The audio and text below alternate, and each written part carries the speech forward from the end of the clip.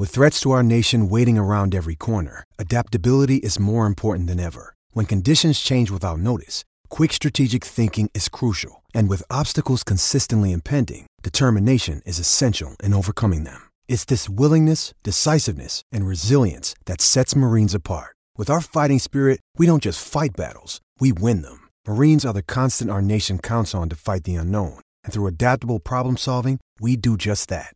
Learn more at marines.com.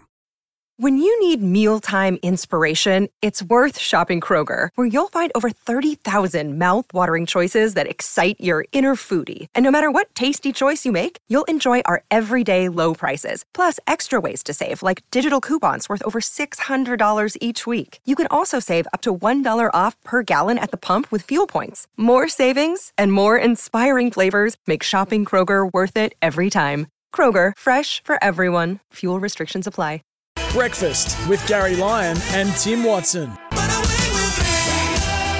Well, welcome back to the program. It is on the eve of the AFL season, Whispers, of course, but we will turn our attention to cricket. At 9 a.m. this morning, the first of the two-test series against New Zealand from the Basin Reserve in Wellington. SEN will be covering it, every single ball, and Adam Collins heads it up. As always, he's been good enough to take our call this morning. Collo, welcome. Good to be with you, Gary, and great to be back in Wellington. It's been 8 years since we've had a test match for Australia have played in New Zealand, so there's a bit going on here today and a bit riding on it in terms of World Test Championship and all the rest. And the New Zealanders are pumped. They've sold out all 4 days, the first 4 days of both Test matches. I would imagine they would be. Their history suggests that they've got no chance of winning. Crash Credit continues to tell us they've won one of their past 31 tests, despite the fact that they are, if not leading the World Test Challenge at the moment, certainly in the top 2. Yeah, I should check in with that. I had one of the last 29 against Australia, but I'll trust Crash. Either way, it's one test they've won against Australia since 1993 and 8 in total. So they had that really impressive period in the mid-80s where they beat Australia in 85-86 and then again in 1986 over here under the captaincy of Jeremy Coney, who's part of our commentary team over the next fortnight. But yeah, there's that big brother, little brother thing going on, which I know New Zealanders find patronising, but from a cricketing perspective, it has played out that way, either at major tournaments or more acutely at test level, where we saw when they came to Australia just before the pandemic in 1920 that it was a pretty good New Zealand side on paper, and we thought, well, this might be the sort of team that could knock off Australia, and they never looked likely. And over here in 2016 as well, we came over here thinking that Australia might be vulnerable to the moving ball and all the rest of it, and well, they racked up 500 plus in both test matches. So that's the challenge for New Zealand, I think, today, getting into the series on day one. They if they want to have any chance of winning this thing, they've got to make a statement early on. In the lead-up, are they in better shape than they've been previously or not? I know the Australians, the last time we played a test match, we lost to the West Indies, so we're not coming off great form. Yeah, I reckon they are in pretty good nick. I'm reluctant to lean too much into the form they had against South Africa, because that was a third-string team due to the internal politics in South Africa at the moment, which was regrettable. But what they did do there was unearth a new, tall, fast bowler, Will O'Rourke. He took 9 for 93 match figures, the best debut ever for a New Zealand bowler.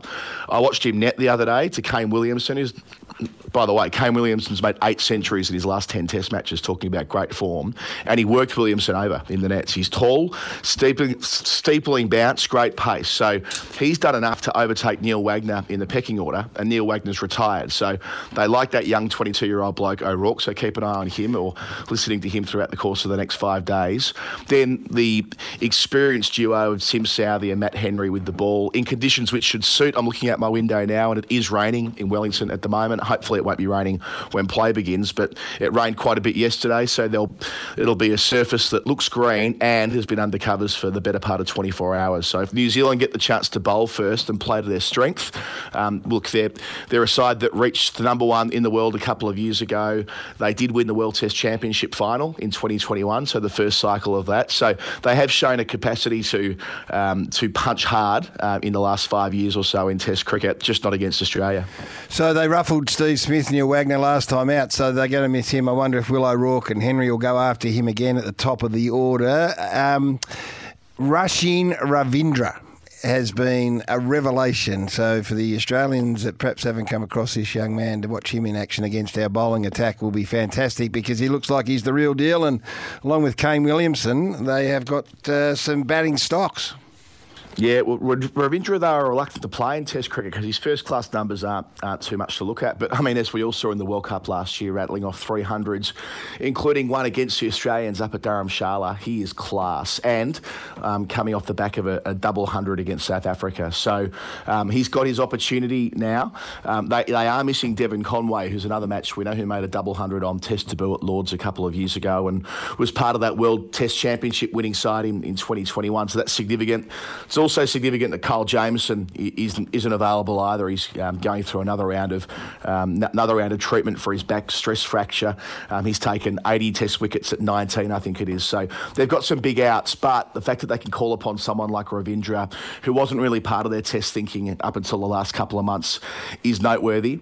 And Daryl Mitchell as well in that New Zealand middle order. Daryl Mitchell's ranked number 3 in the world according to the ICC right now. So Kane Williamson number 1. Daryl Mitchell number 3, and Ravindra on the rise. So, they are a stronger side on paper, at least, than they have been the last couple of times they've played Australia, even with those absences. And that'll be the fascinating thing. It all stacks up pretty well on paper, but yet something happens when they come up against the Aussies, whether it's some sort of big brother complex, which they talk about. We will find out. From our point of view, our top 6 from a batting point of view will be the thing that we're going to watch with the greatest of interest. Do you think this is a settled 6? I think they desperately want it to be a settled 6. They've made their call with Smith. Smith wanted this last challenge in his Test career. He wanted to go to the top of the list. He saw an opportunity.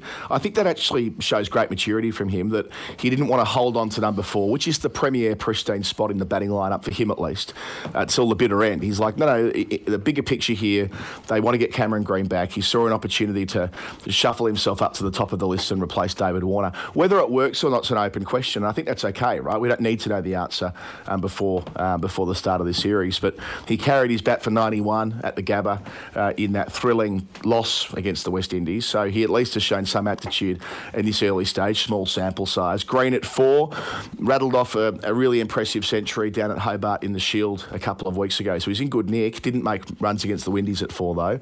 And part of the reason they've gone to him a little bit earlier up the order than would have otherwise been the case is that Mitchell Marsh has to be selected at number 6. So Marsh has created a bit of a logjam, but Smith has seen the bigger picture, and in turn that's led towards Green getting his chance at 4.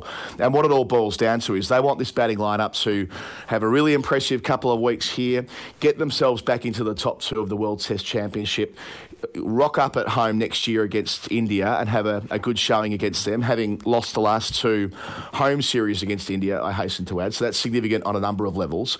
Make the World Test Championship final again, and the final's only 15 months away. So they'll be thinking, if this top 6 can get them through to that juncture, it'll be mission accomplished. But yeah, it does feel like if conditions are sporting, that could be where New Zealand have their opportunity as this top 6 try to bed themselves down. And it's, of course, the first away series without David Warner as well. And Warner didn't have good numbers away from home, don't get me wrong, but still just that idea of recalibrating a batting lineup, it sometimes can take a while to bed down. Great stuff, Colo. I can't wait. I love watching cricket against New Zealand because it means so much to them and they're so competitive. It'll be an absolute belter. We'll see if Marnus can make some runs. It starts at 9. Yourself and Jared and Ian Smith and Daniel McCarty. It'll be great coverage. We appreciate you giving us some time this morning. Cheers, fellas.